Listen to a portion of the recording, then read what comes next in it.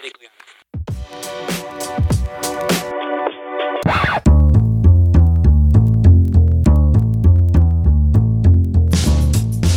and welcome to Impressions of America. I'm Simon, and with me as always are Toby and Vaughn. Hi guys. Hi Simon. Hey Simon. Well, today is a bit of a different episode for us, mainly because we changed our plans on it about 2 hours before recording. We were planning on doing a politics episode today, so we were going to go through some of the talking points of the news stories that have been happening over in America the last few weeks. But then we actually made a list of the things that would involve talking about. And we were all very depressed, and I think we had to walk Vaughn back from the ledge, basically, because talking about some of these things was just, it was not going to be an enjoyable experience for us, and probably wouldn't have made much podcast for you guys. So instead, we're going to spend a very short amount of time at the beginning just talking about a couple of stories, one in particular, which is very close to Vaughn's heart. And then from there, we're actually going to do a little bit of a different style of podcast, because we're actually going to be talking about our other podcasts that we have. Between Toby, Vaughn, and myself, we're sort of branching out and doing other things sort of tangentially related to American history, one way or another. And we've got some other podcasts up and running, and at least another one in the works as well. So that's going to be fun to discuss those ones. But let's start where we always start, and where Vaughn starts each and every day, and that's talking about Dr. Oz. He is running for a Senate seat in Pennsylvania, and I believe he's currently in the midst of a battle in the primary election with Republicans against David McCormick, I think his name is. Vaughn, the floor is yours. What would you like to talk about with Dr. Oz? Ideally nothing, but he's running for Pat Toomey's seat, his Senate seat in Pennsylvania. And as we know, I am originally from Pennsylvania. My family and friends still live there. So I'm still technically a Pennsylvania voter. And this is just awful, and I hate it. I hate every part of the Republicans' Senate race. So there are two candidates who are vying for Toomey's seat. And they are, as you just said, David McCormick and Dr. Oz, who I don't know if I can stress this enough to you guys, is a fucking fool. Like, he's an ex-TV fucking host who just pushes these bullshit medical, like in massive quotes, medical kind of cures and miracles and all of this bullshit. He's even worse than Dr. Phil.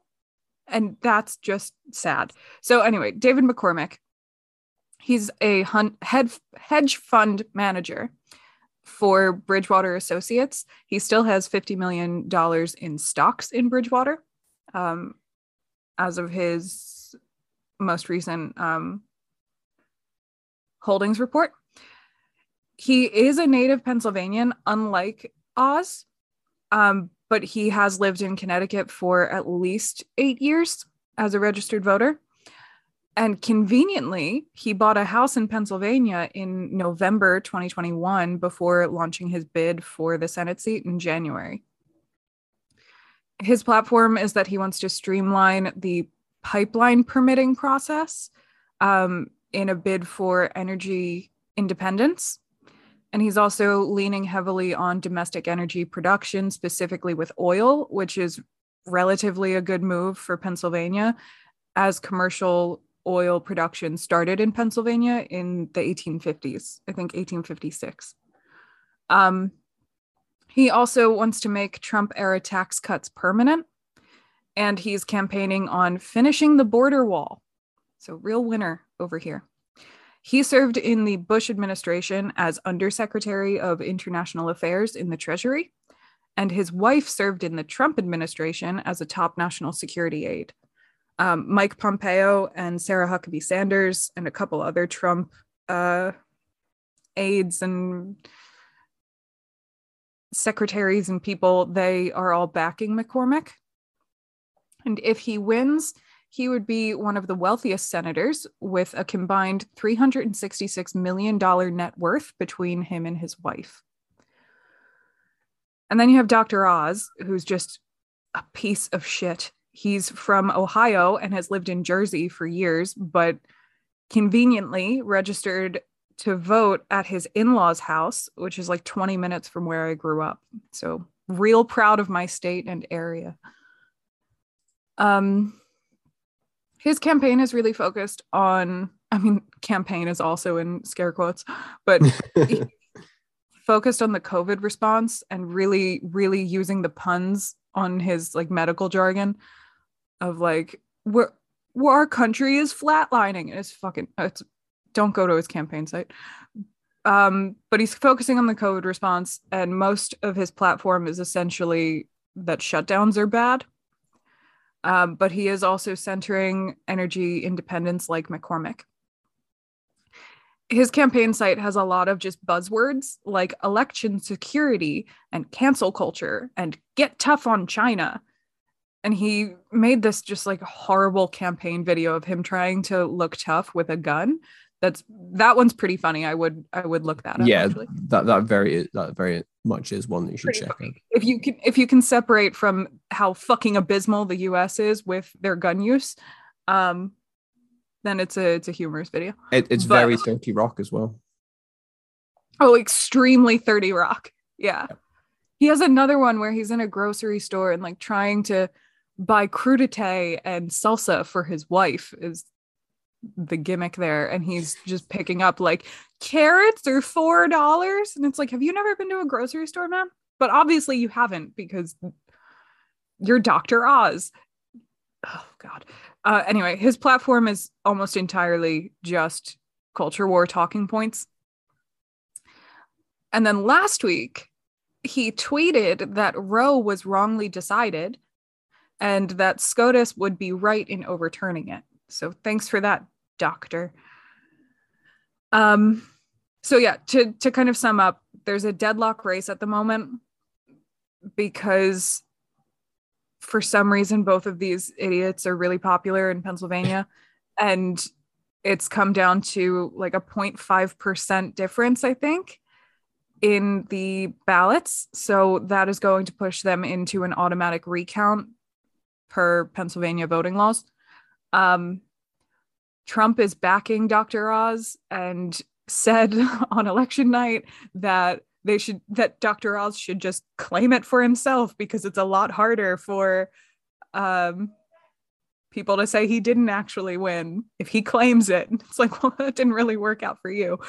But great advice there, POTUS. So yeah, deadlock race.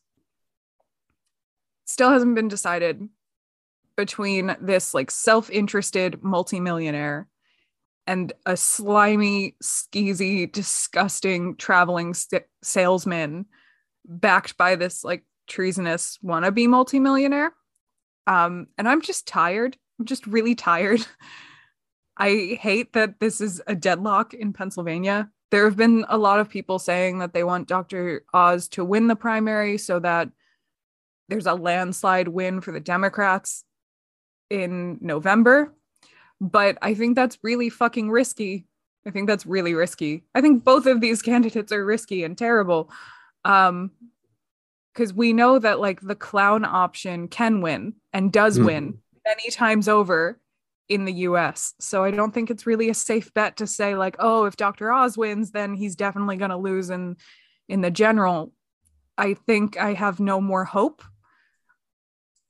And that's where I'm at. Also, Doug Mastriano, who's running for governor, he's a Republican running for governor of Pennsylvania. He was on video crossing the barricades at the Capitol on January 6th. You know, like fuck consequences for treason, right? So. Well, I was going to ask, you can answer it there. Is there a sense that this is worse because how much of a clown he is? Like, if you just like, are his politics just like standard Republican, or has he gone?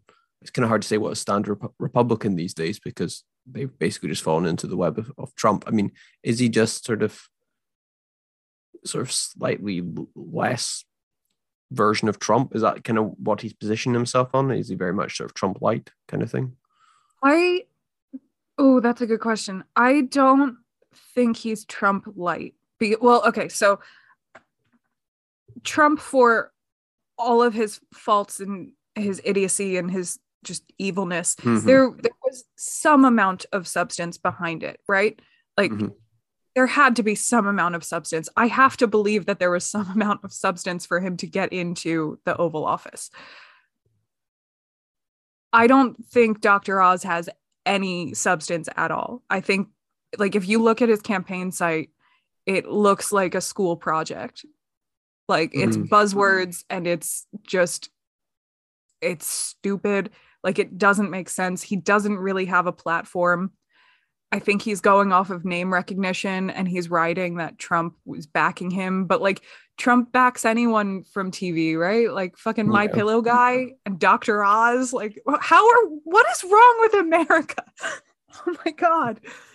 It's funny how America has, really embraced this idea of TV personalities and the quest to basically put aside intellectuals in favor of, like, I don't know, the guy with name recognition who isn't talking down to me kind of thing, which is just really worrisome. Okay, I'm not gonna discount like celebrities and actors and all of their political opinions. They're still citizens. They're still allowed to have. No, I'm going to discount. I'm going to discount those people. Sorry. Okay, well, you can, but I'm not. I am going to discount the people who we see what they are doing. And Dr. Oz for decades has been this asshole who's like pushing these like miracle cure pills and like weight loss supplements. And this ointment will grow all of your hair back. And like, he's clearly this like smarmy traveling salesman, like douchebag, you know how like televangelists who have these massive channels and shows and networks and everything, they in the 1800s would have been traveling like preachers, right? And they would be fucking run out of town. Their goal was to go into a town and like get everyone to give their money to God, and then they got the fuck out of town because they knew that they were scamming people. And now with TV, you can scam people 24/7 in their living room. Like, you don't have to go to different towns to do this. True. And for some reason you get all of this credit and people are like, oh, but he's a godly man, or he's a doctor and he knows what he's saying. It's the same thing for traveling salesman, and it's the exact same thing for Dr. Oz. He's a piece of shit and he goes on these like pseudoscientific homeopathic like journeys and just he scams people. Like, we know that he is a grifter. We know he is. He has been in the news and on TV for decades as a grifter. And you really want to vote for him? Like, I'm not saying David McCormick is a better candidate. I don't want either of them. But it just blows my fucking mind that Dr. Oz is even a serious candidate, that they're in a deadlock. Like, the hedge fund manager, the multimillionaire who we can see is just clearly doing this so that he can have tax breaks.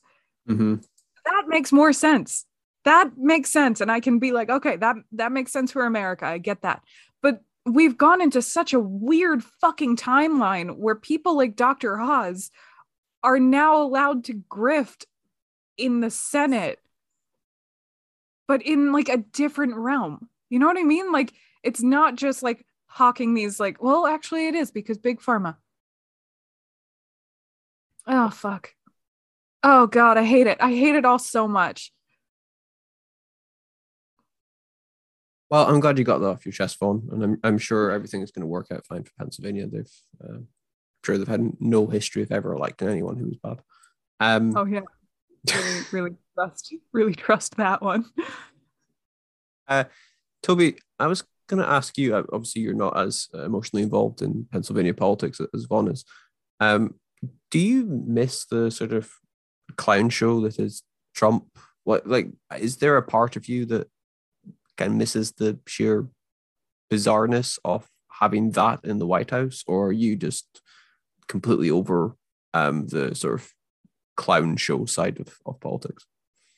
Well, I would say, the Trump follow-on shows have not been as exciting, not been interesting. I think Dr. Oz or particular politicians in Florida have been able to compete with what Trump was able to give us. I think Trump probably top three funniest people of the last 100 years. I would agree with that. Yeah, those people are on the same level.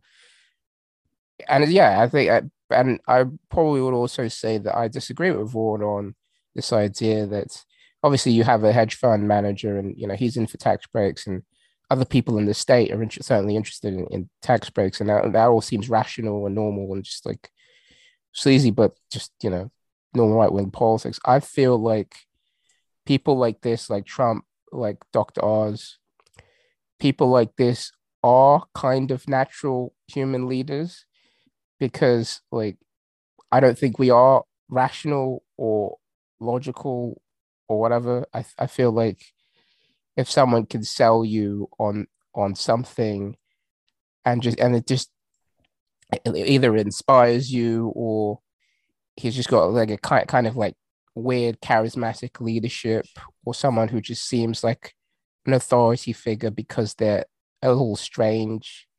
I feel like that's kind of what Boris Johnson has as well, like with his messy hair, his like very effective upper class accent, all his stupidity and all his lying, all this stuff. Like I think like people like that. I don't think it's like unnatural for people like that, because I feel like people look at someone like that and think, well, that's a survivor, that's someone who's interesting. And it's sad to say, but I really do think people are attracted to that kind of thing. I don't know why, but they seem to be. I definitely think it's certainly in America, the snake oil salesman is someone who's going to continue to succeed. So I think it's like the Andrew Jackson kind of thing. Yeah, no, exactly. It like you can see yourself in the person. And they're, especially right now in this kind of cultural climate, when we hate experts and intellectuals so much that we want someone to tell us what's comforting, because none of the truth at the moment is comforting at all. And Dr. Oz is willing to do that, I think. And he's willing to like rile people up against the truth. Mm-hmm. Especially in his COVID responses, because at least you can say like, oh, he's a doctor, which is questionable. And Columbia dropped him.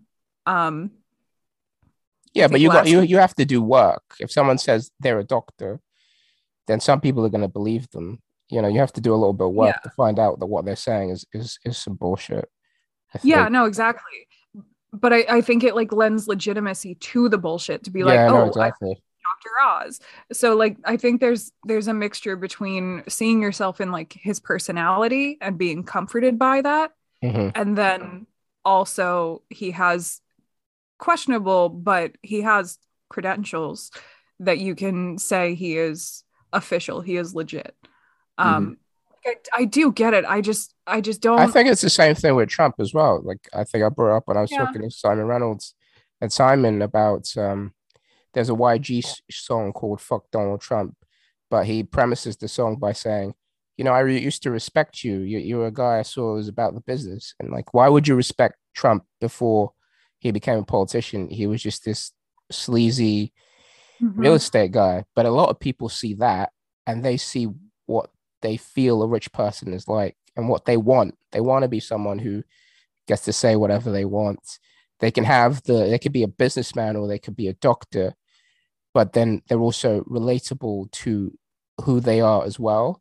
And I think they see that in these kinds of characters. And I think that's why, again, it's like not just it's a sleazy salesman and all this, but also like what you brought up in the last section, like they see themselves in these people as well. Yeah, sorry, Bon, I was just going to agree with what you were saying at the start, which I think is the anti-intellectual movement, I think really has taking grip, not just America. I think you see that elsewhere. And I think sadly we are seeing that at a moment in time where we really can't allow that to happen. What with COVID and climate change and everything else happening. Sorry, you were saying.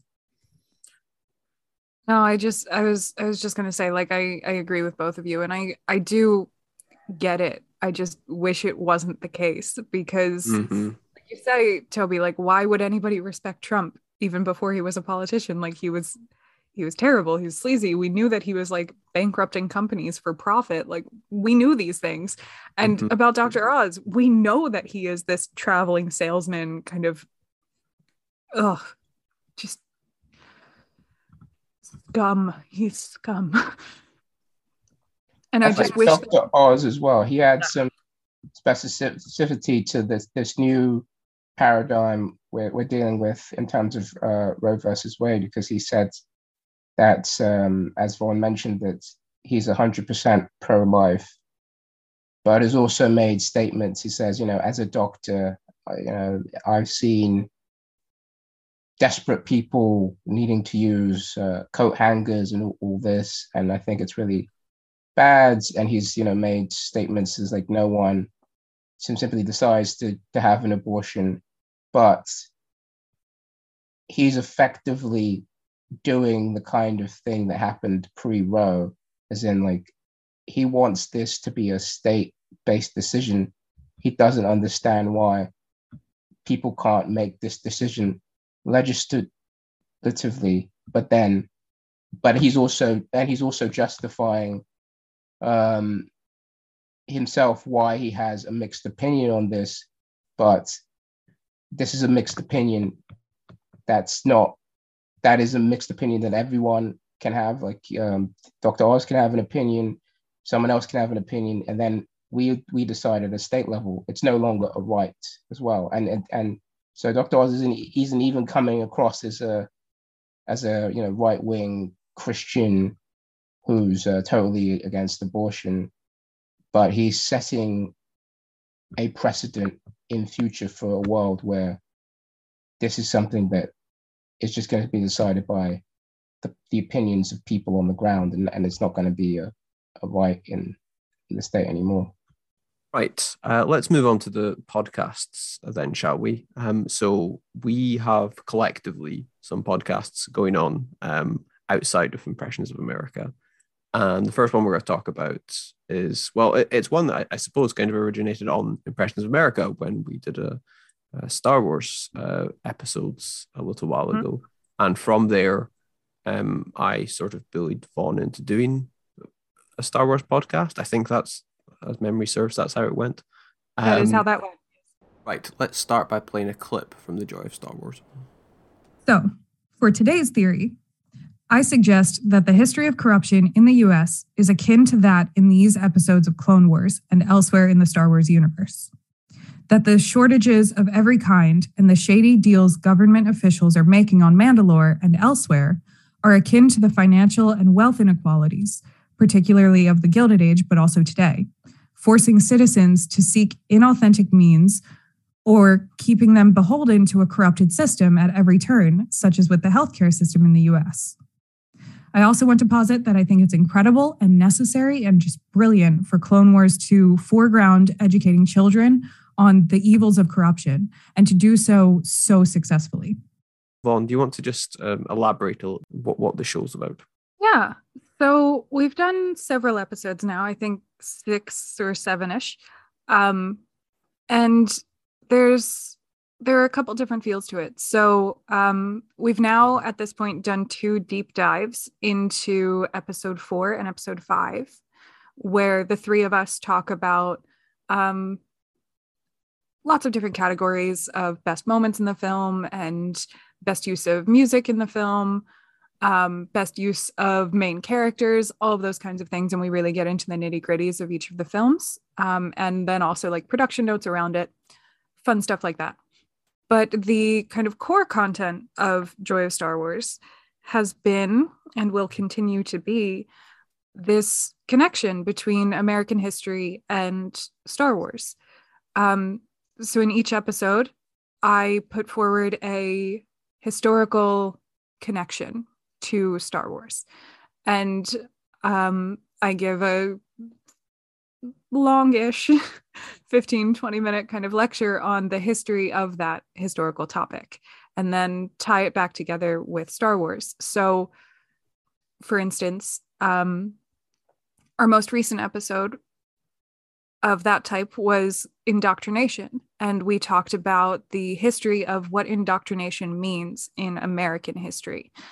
And that got into topics of McCarthyism and the fears of communist indoctrination in the mid-century, in the second Red Scare in the US, and how that ekes into education, how there are fears of teachers indoctrinating students into a certain way of beliefs, and normally almost always politically, at least in American history. And that, of course, led up to current events, especially with Florida and some of their bans on what you can and cannot say in a classroom, the book bans across the country, and this genuine fear of indoctrination. And then to link that to Star Wars and think about the kind of cultural signifiers that we can see within the films and the shows and all of the Star Wars content, that linked up with how the Jedi and the Sith use indoctrination for their young ones. And also how Anakin kind of was indoctrinated by the Jedi and then again re-indoctrinated by Palpatine and the Sith, and how that was his kind of villainous turn, was that both of the indoctrination techniques that were used on him, they kind of broke him, and he ended up with the Sith. So we talk a lot about that, things like that, putting forward a historical theory. And then we end each episode with a quiz to make it a bit more lighthearted. And those are always really fun. One of our very good friends, Daniel, does the quizzes for us.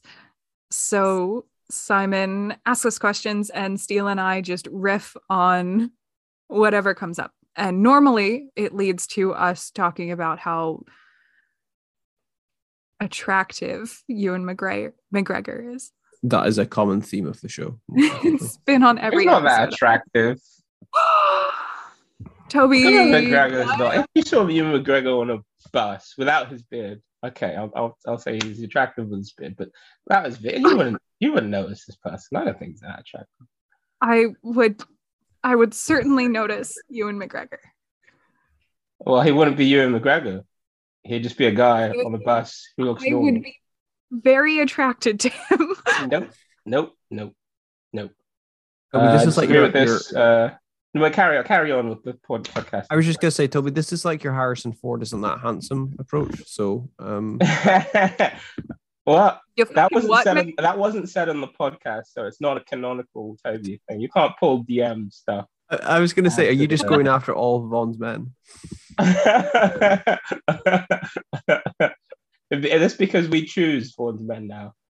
I think that's yeah. I mean, I don't think you've done a good enough job, and I think me and Simon are going to start choosing. So, but and laying the line down that Ewan McGregor isn't that attractive is, I think, is part of this. You guys choose my men now?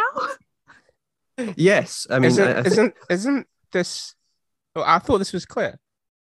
I thought we had like an X Factor style audition for your men. I thought that's how we were going. My contract now. Yes, do I get to choose the women? You can choose the women. Yeah, you get to choose the women, and you get to help me choose who goes to Paris with Toby. Yeah, that's fine. Right. Yeah. So it's sort of a democracy. We're all sort balance of. it out.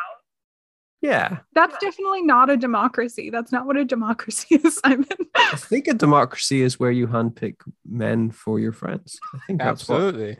I think that's what a democracy is. Toby backs me up on this one. No, that's how Supreme Court judges are picked. Oh, okay. Oh, I'm just a little Ginny Thomas, aren't I? Many would say you're a lifelong appointment to men. Right. Okay. Many men would say that, but they are wrong. Oh, this has gone off the rails quickly. Do you want to? I was going to say it's fitting like Joy of Star Wars. Much like the Joy of Star Wars, actually, where most of our episodes go off the rails quickly because most of them just involve you and Steele insulting me and me trying my very best to get us back on topic. Yes. Right, okay. The question I was going to ask before we got derailed with all of Vaughn's men was what surprises you most about doing this show, Vaughn? Joy of Star Wars? Uh-huh. That's a good question. What surprises me about it?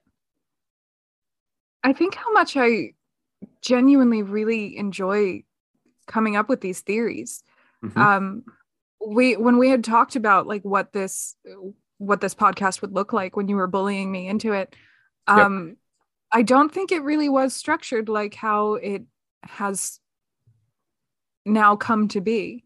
Yeah. And I really love the chance to kind of dive into these historical topics and do a quick history on them, and then kind of debate with you guys about the resonances with the Star Wars theory that I put forward. And with the audience, we've had a lot of really great listener responses to the Joy of Star Wars on our Twitter and in the email that have been really great for engagement. And I really like engaging with people on these kind of ideas. I will also say that I absolutely love that Star Wars, the words Star Wars, are on my CV now. And they are not allowed to leave because this is a professional thing I do. I professionally get to speak on Star Wars, and I love it so much. So that's really fun. That's really great. Yeah, it's been a really good time. And I also like, because my undergrad history degree is in early American history. So revolution through kind of, well, I say early American, but revolution through 1867-ish. That was my focus then. And I have since, like, I did classics and then went into mid 20th century. So I haven't been able to really focus that much on pre-20th century history. We very briefly dive into some like turn of the century stuff here on Impressions, but it's been really fun to kind of connect back to something I used to study and really, really love and enjoy. And go back to any time in American history that is relevant for the conversation we're having. So that's been fun and exciting that I get to kind of touch base again with some earlier roots. How do you find it doing a show with me and Steele? Because Steele is perhaps even a bigger Star Wars fan than you, if that's possible. Whereas I'm not as big a fan of Star Wars as you guys. I like it, but I'm simply not as knowledgeable, not as into the world of Star Wars as you. So how do you find that dynamic? Well, I adore both of you for different reasons. I love that you've never seen Star Wars, any of them. Star Trek, that's pretty close. Steele is a diehard Star Wars fan. Like, having him just talk about Star Wars is a gift to watch and listen to. So that's been really wonderful to have this kind of dynamic of like, you're more history and Steele's more Star Wars, and then I'm somewhere kind of a little bit in between of like some history and some Star Wars. So it's been really lovely to be able to like bridge those sides of both me and you guys. And I think we have some really great conversations from those different perspectives. Absolutely. On the podcast. Absolutely. And we have an ongoing joke that I've not actually seen any Star Wars. I've seen some Star Wars but not others. And is it a joke? I don't think it's a joke. I did literally say the other day, should I go watch episode 3? And you're like, no, don't do that. I like the fact that you've not seen it. So Like, I like that you haven't seen any Star Wars, but you just feel comfortable talking so authoritatively about Star Wars on a Star Wars podcast that you host, Simon. yep. I would also like to say I don't talk authoritatively on Star Wars in the slightest on the show. That is a complete bald-faced lie on. I'm like, on the parts I've seen, let me give my amateurish opinion on it. And I always preface everything I say with, I don't know Star Wars as much as you. So I'd like to say that once again, you're a fucking liar. We are slowly indoctrinating Simon into Star Wars by having him watch a couple episodes of Clone Wars for each episode that we do of Joy of Star Wars. So what are you thinking of that? How are you enjoying the podcast, Simon? I'm enjoying it. I'm getting to know.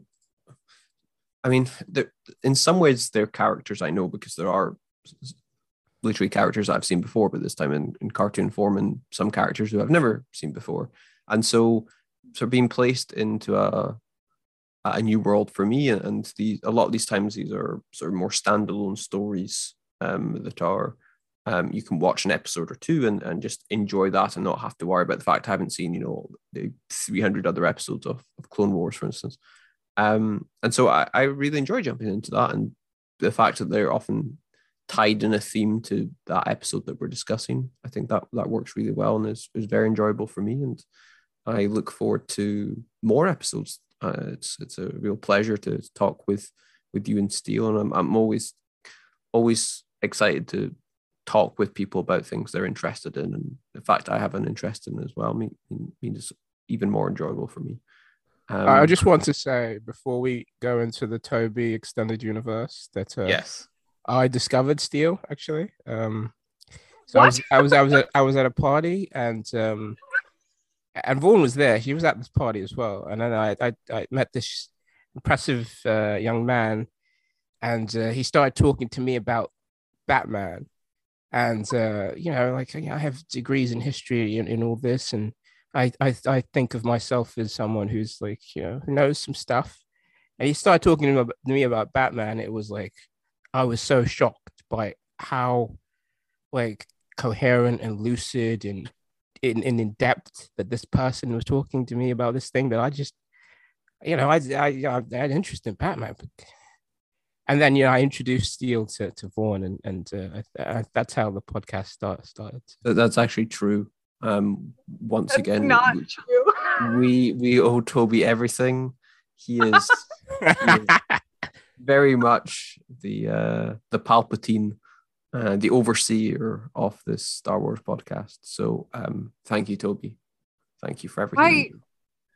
I will not refute what you said, Toby, if you comment on the food at this party. How was the food? The food was excellent. I actually called Vaughn's parents and told them that they'd never made anything as good as she'd made. It was great. I appreciate that. Thank you. Beautiful. Right. Before we move over Simon wasn't at the party because he wasn't invited. That's true. It's we joke about the fact that Vaughn doesn't like me, but it does actually bear out to be the case that Vaughn doesn't genuinely like me. It doesn't have anything to do with the fact that I live hundreds of miles away from her. Okay, before we move on to the Toby extended universe, then, can you just kind of sum up why our listeners should give Joy of Star Wars a listen to? Yeah. This is the part I'm really good at. Hyping our own stuff. It's fun. I think it's fun. We have a good time. There are a lot of laughs on it, and also a lot of kind of critical thinking opportunities and engagement opportunities. As I said, I really do want to hear from other people about what they think about these theories that I'm putting forward. There's, if I may say, a lot to learn. I think we cover a lot of kind of ranging topics about American history, and obviously in very, very quick, simplified terms of like a 20-minute talk on them. But I think there's some merit to the historical discussions that we have, and also we just have a lot of fun. We laugh so much on that podcast, and it's a good time. So I would say, if that's something you're into, if you like Star Wars, if you like the history that you listen to here, give it a shot and see if you don't want to listen for a while. Well, Vaughn, considering how difficult it is for you to promote your own stuff at times, I thought you did very well there. So thank you for that. Right. I'm very uncomfortable. Right. Toby, shall we move on to the world of serial killers and also talk about your podcast? Let's start with a clip of the Golden Age of Murder podcast. What happened to her was probably what happens to so many women who go out to Los Angeles. You know, she wants to be an aspiring actress, but she ends up doing this kind of modeling. She found an apartment in West Boulevard, where the south of the action of the daily grind of job hunting. You know, she could have been a waitress, but instead she did modeling, probably because it paid more. You know, she had been used to going to men's houses to do some of these kinds of modeling, and she might not necessarily be someone who's naturally in a precarious situation, either socially or economically, but because of the nature of California at the time, you know, the potential, the dreams that draw people to the city at the time, she was again in a situation where she could be victimized by someone like Harvey Gutman. I think you're 3 episodes in at this point, I think. Yeah. Can you just tell us a little bit more about the podcast, who you do it with, and why you ventured into a podcast about murder? Well, I think it's tangentially related to Precious America in the sense that it kind of covers the same period. In the periods of Precious America, the period of the growth of conservatism in American politics, and there was also, I think, an increase in violence that happened. So part of this is because of a lack of strong statistics pre-1950 in terms of violence and policing, but also it's well known that violence of all kinds in America and in cities of this kind, moving away from the politics to law and order and violence of a number of different kinds, violence increases into the 70s and 80s, and that has a huge effect on politics. In many ways, we've covered this in part on Precious of America, but on the Golden Age of Murder, we focus in on one specific kind of violent action, which is serial murder, which also increases significantly in this period and actually drops off. You know, so it reaches a peak in the Reagan era, and then into the late 80s and early 90s, and then starts dropping off, which is a very strange thing, I think.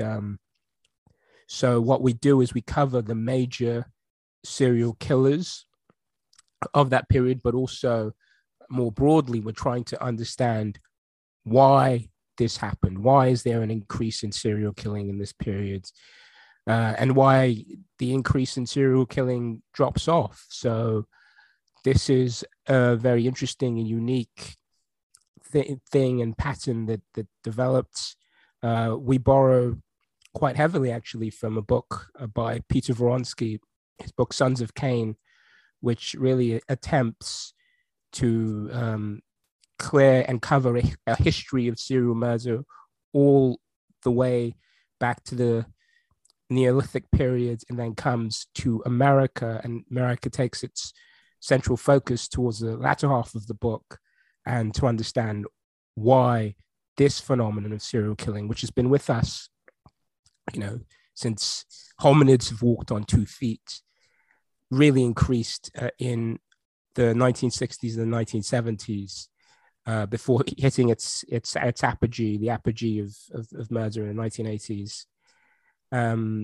So that's really what the central problem of the podcast and what we're really doing on the podcast from an episode to episode basis is covering specific killers and specific periods. So on episode 1, we went in with the glamour girl killer Harvey Galtman, who was from Denver and went to California as a photographer and used his moonlighting as a photographer to kill women. Kind of a small, almost incidental figure, really, but he was kind of a precursor to the kinds of killers that would take over in the 60s and 70s. Many killers that many people who many people know,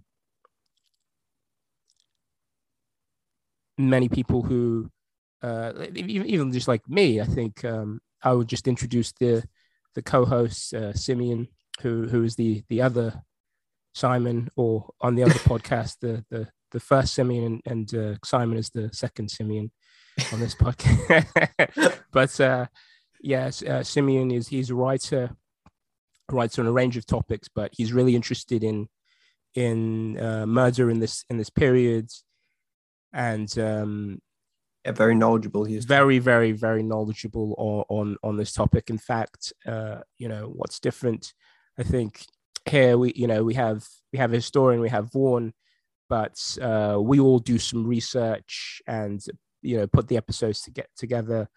But I think more of the focus is actually a lot of this stuff is coming from Simeon's head, because he's done a lot of the research already, which is quite helpful. So in a significant amount of detail, we talk about serial killers and their killings, but also in focusing on periods. Like the first episode was more conventional, the glamour girl killer, the lonely hearts killer, Harvey Galtman. But the second episode was the werewolf and the vampire. We looked into the medieval period to find out the archetypes of serial murders going all the way back to the medieval period. And the medieval periods of serial killers, much of the serial killing literature and much of the accounts in court cases were about werewolves, actually. They weren't killers. People thought that the people who were monstrous enough to commit these acts were actually werewolves or vampires. And you have the difference between, they called it a process of lycanthropy. So every description of a serial murder that happens is a description of someone actually killing someone, killing a child or killing a woman, but turning into a werewolf, into a beast during the state of that event. And there's many accounts of this. Very rarely do you have serial killing that happened in that time, and it's just described as an evil, tyrannical man, or someone who's gone crazy. It was always described as a werewolf, and we found that very interesting. We've tried to dig quite deeply into the psychology of serial murder.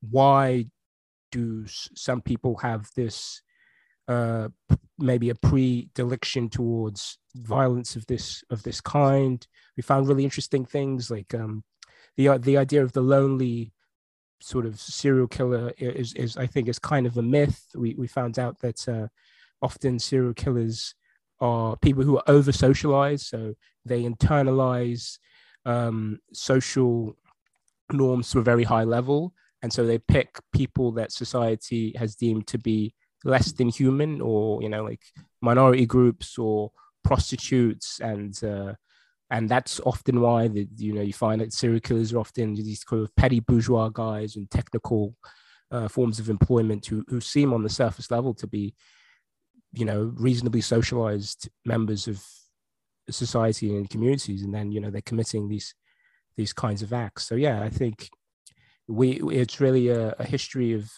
serial murder going all the way back to prehistory, but focusing really on the height of serial killing. On the third episode, we talked about Germany and really focused on this guy called Peter Kürten, who was the vampire of Dusseldorf, and he was kind of fucked up. What he really needed was to see the blood of people to get off, and he couldn't get off in any other way. We find out that often serial killing is linked to quite deeply strange sexual paraphilias. Like everyone has a paraphilia, as Vaughan said. You know, she doesn't want to kink shame anyone, and I interpolated on the podcast and said the same thing. But you know, men tend to have more paraphilias, and serial killers actually often have the paraphilia attached to their sexual need, and his sexual need was about blood. And then, you know, we ask the questions a normal criminologist asks. You know, is it experience, is it environment in childhood, or is there a kind of thing within people's brains that gives them a predilection to those kinds of things? And you know, often we'll have a difference of opinion on that. For me, really, with Peter Kürten, you know, like he drowned some young boys when he was like 8, and he had a very difficult childhood, but it really did seem like he was almost like this kind of like demon, like a ghoul who existed to destroy. Like there was a thing, like he killed this child, and then he went to a cafe next door to wait for people to come and discover it, and he got off on that. And so, you know, usually when people sort of sit and watch these serial killers documentaries, they're often about people who are normal, entrenched in society, which Peter Kürten was to a certain extent, but who are dangerous and different, but similar enough to average everyday people that you can at least say, well, that's terrible that he did that. He's a really bad person. But then, you know, doing a podcast on serial killers, you often find that there's some people who are so different from normal human beings that you often wonder if, you know, if they can be judged at all, or are they like some sort of like over-evolved form of like snake or reptile or crocodile, something like that. So that's really interesting. And just to bring it back to Impressions of America, it really is in the same period. Some of the same kinds of just very conservative changes in American society, especially when it comes to rights and the sort of more atomized society that emerges from the 70s, kind of contribute to this. The increase in highways, the increase in what Peter Vronsky called less than dead people, less than human people, the increase in runaways, and then you know, young women who are in sort of more precarious positions where, you know, many people certainly enjoy sex work, or, you know, think of that as their as a profession, but many people were forced into that situation because of difficulties in their home life. People who engaged in, you know, some of the sort of the harder drugs that emerged in the hippie period, but left home and didn't have and became transient and didn't have the social networks that they held before, and those people actually become kind of fodder in these unique and rare instances for these serial killers, and who are often actually the sons of World War II veterans as well. And there's a link there between the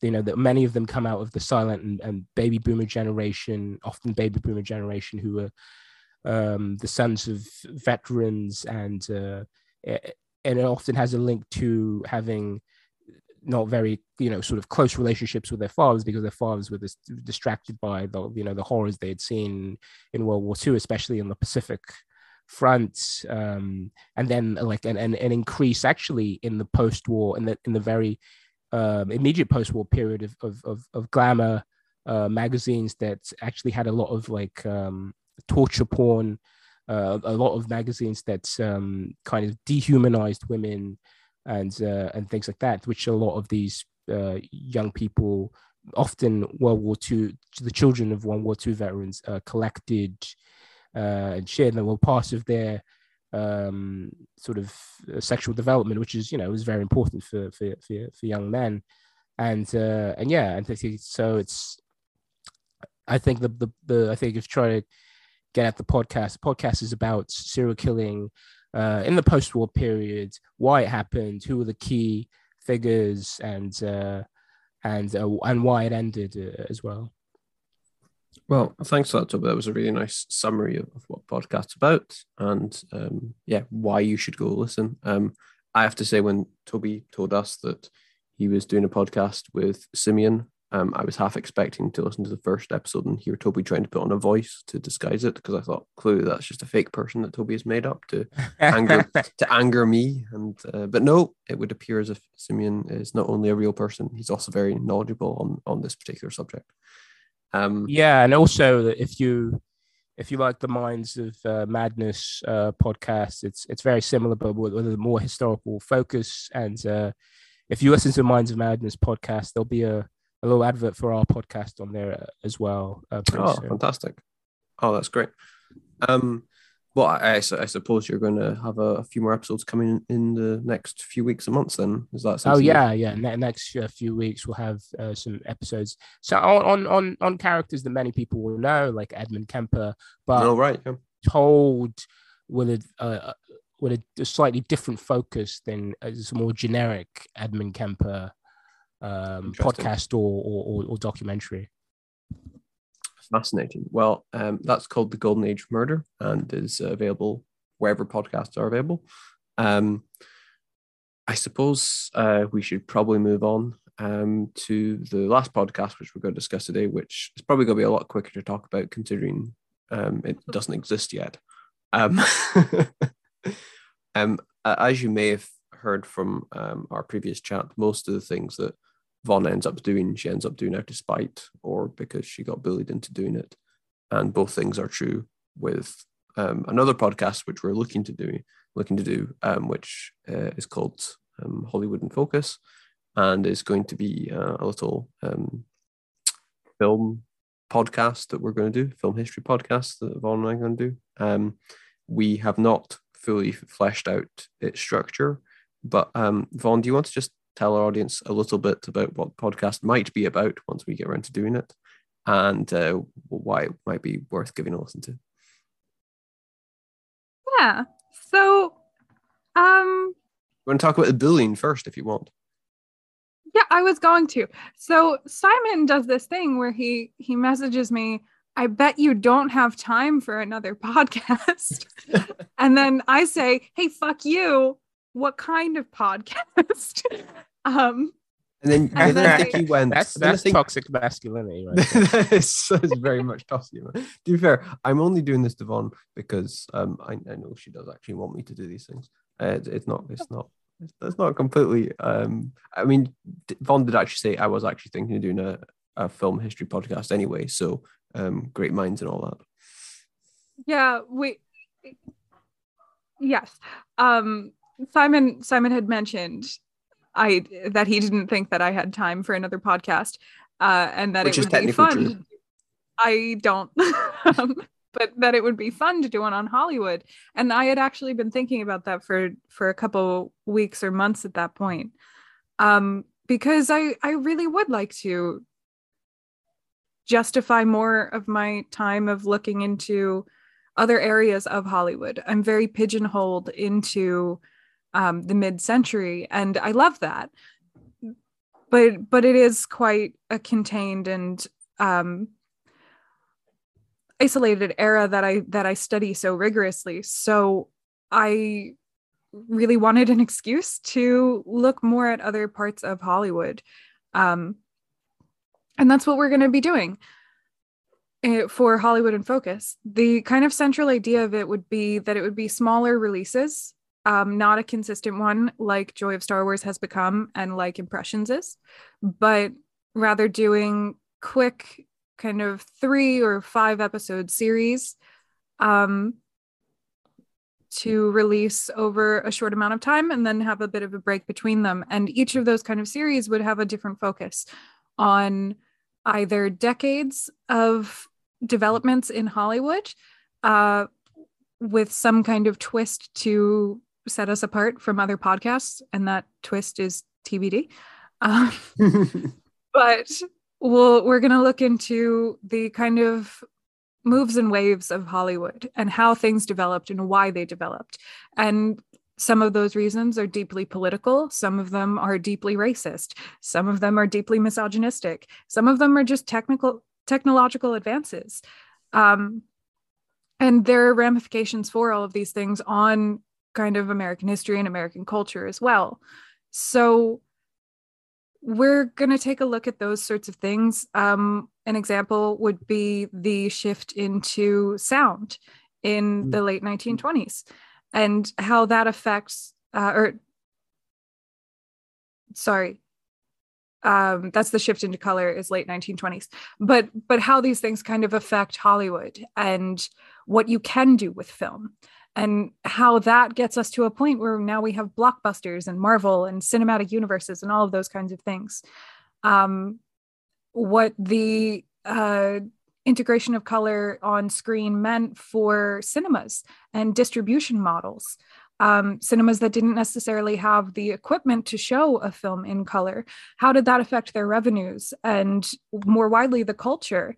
Were the cinemas that could afford those that machinery, were they in wealthier areas? And does that have a kind of class and race and other kind of impact on American culture at different points in American history? Yes, it does. So those are the kinds of things that we'd be looking at on Hollywood in Focus. And it's really just an excuse to get to talk about film more, I think. Yeah, absolutely. And you were right. The Jazz Singer came out in 1927, which is obviously the first feature-length motion picture with recording. So you were, as always, Vaughn, you were right. Thank you. Yeah, it's a chance. I mean, I love talking about film history. I studied a little bit of this at university, although nothing like Vaughn has done. But I find it fascinating. It's something I'm interested in and something I sort of look into in my own spare time. So to have someone like Vaughn to talk about this with, I think will be a really fun exercise, and I'm very much looking forward to it. And I'm looking forward to kind of workshopping ideas for episodes and seasons and trying to sort of figure that out. And I think it's going to be a really fun time, and it also gives me a chance to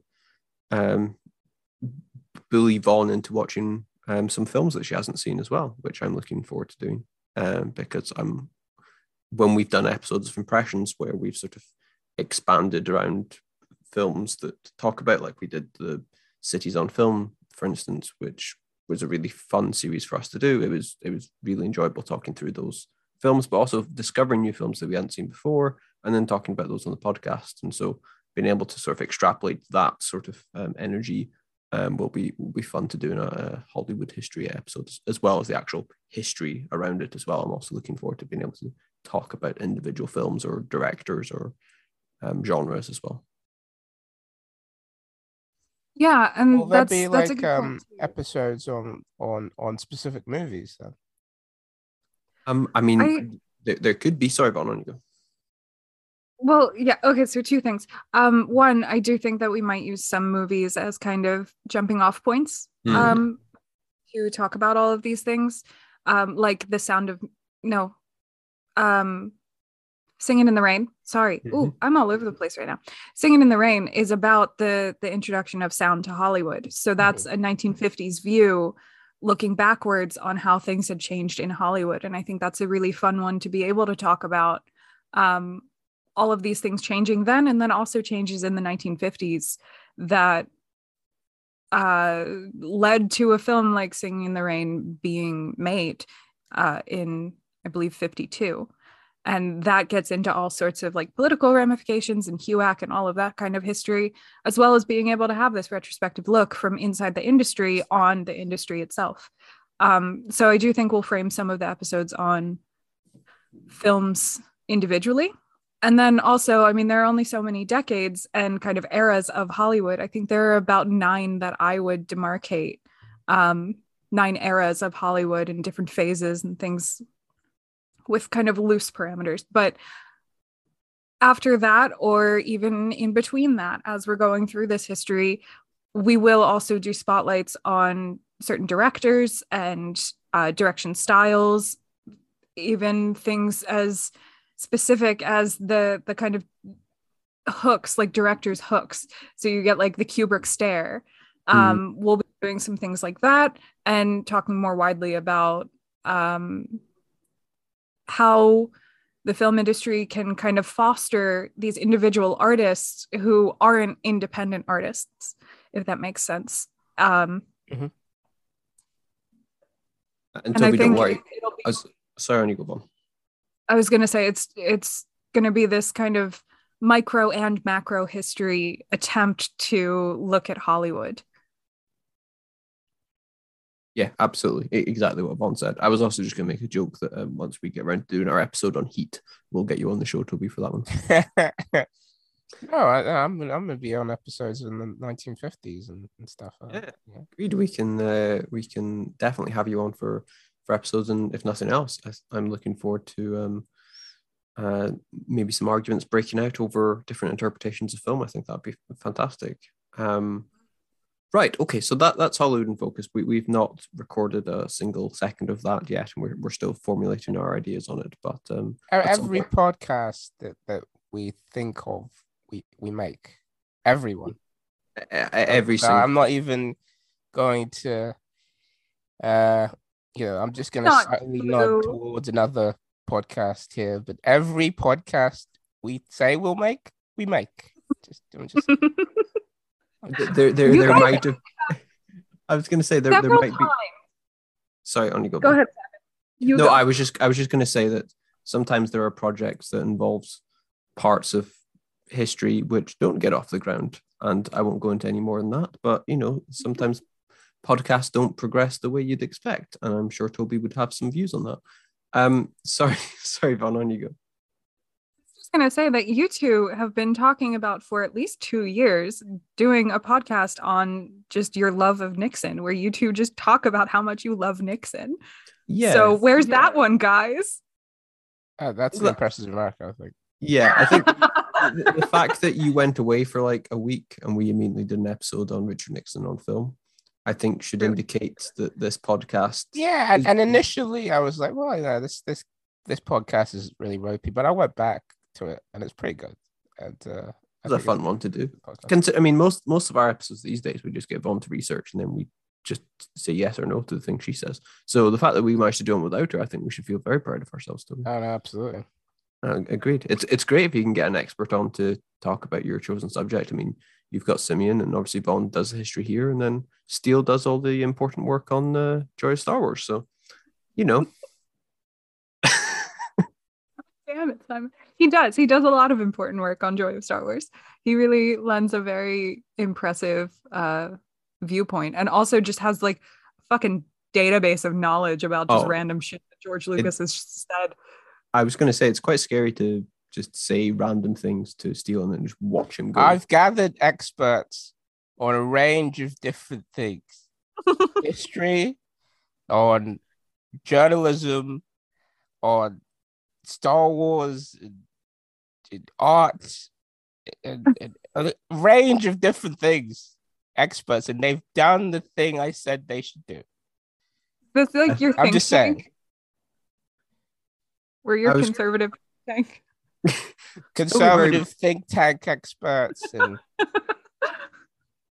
yep, former Iraq War veterans, experts, and art experts as well. Anyway, I was going to say we could have a separate podcast about us talking around the idea of art experts and possible or not possible podcasts that have come from that. It is true. Toby has enlisted an army of intelligent speakers to talk about a wide range of subjects, and we are reaping the benefits just like we are with Joy of Star Wars when he discovered Steele. So thank you, Toby. I I discovered steel. You did. I did. It did. And other people too. It's very. If you want to imagine what it was like, imagine a sort of Dirk Diggler situation. It was very similar to how steel was discovered. Yeah. I saw him and I thought this guy's dick must. and I mean, you guys have reaped the benefits of that. We have it in more ways than one. Right. Okay. Is there anything else we'd like to talk about other than Toby's skills of discovery? Before we Thank you for going with that. Thank you for going in that direction. Nothing I've discovered is not turned into a podcast. Nothing. It's true. You think of it and it happens. You are truly the godfather of the impressions realm, Toby. So we thank you for your contributions. Okay. Is there anything else we want to say other than to bask in Toby's excellence one more time? Or shall we leave it there? Do we have any more thoughts on Dr. Oz or anyone else before we finish up? If we need any more thoughts, someone who I discovered will say them. Okay? Okay. Right. This has gone off the rails again. Toby, Vaughn, Steele, whoever else has been discovered by Toby, thank you very much for today's show. And thank you all for listening if you've actually made it this far. So we will have another episode for you in the near future, and it probably won't involve art history. So until then, goodbye. What? Bye. Bye.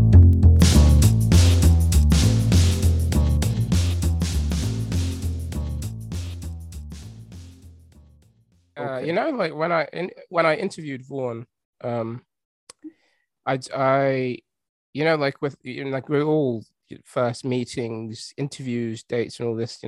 I held something back, and what I held was Simon and his bullying. I held that back, but you did. Now she's aware of it, and it takes time. You hold it back. In the beginning, I had Simon act in a certain way, and it was all smooth sailing. But then he started to reveal his true personality. I think it's only fair that after 2 years together now, Vaughn, that you truly understand what a monster I am. Right. Manipulative, vindictive. So many descriptive words could be used to describe all the good ones. All the good ones. No wonder you're drawn to me. Right.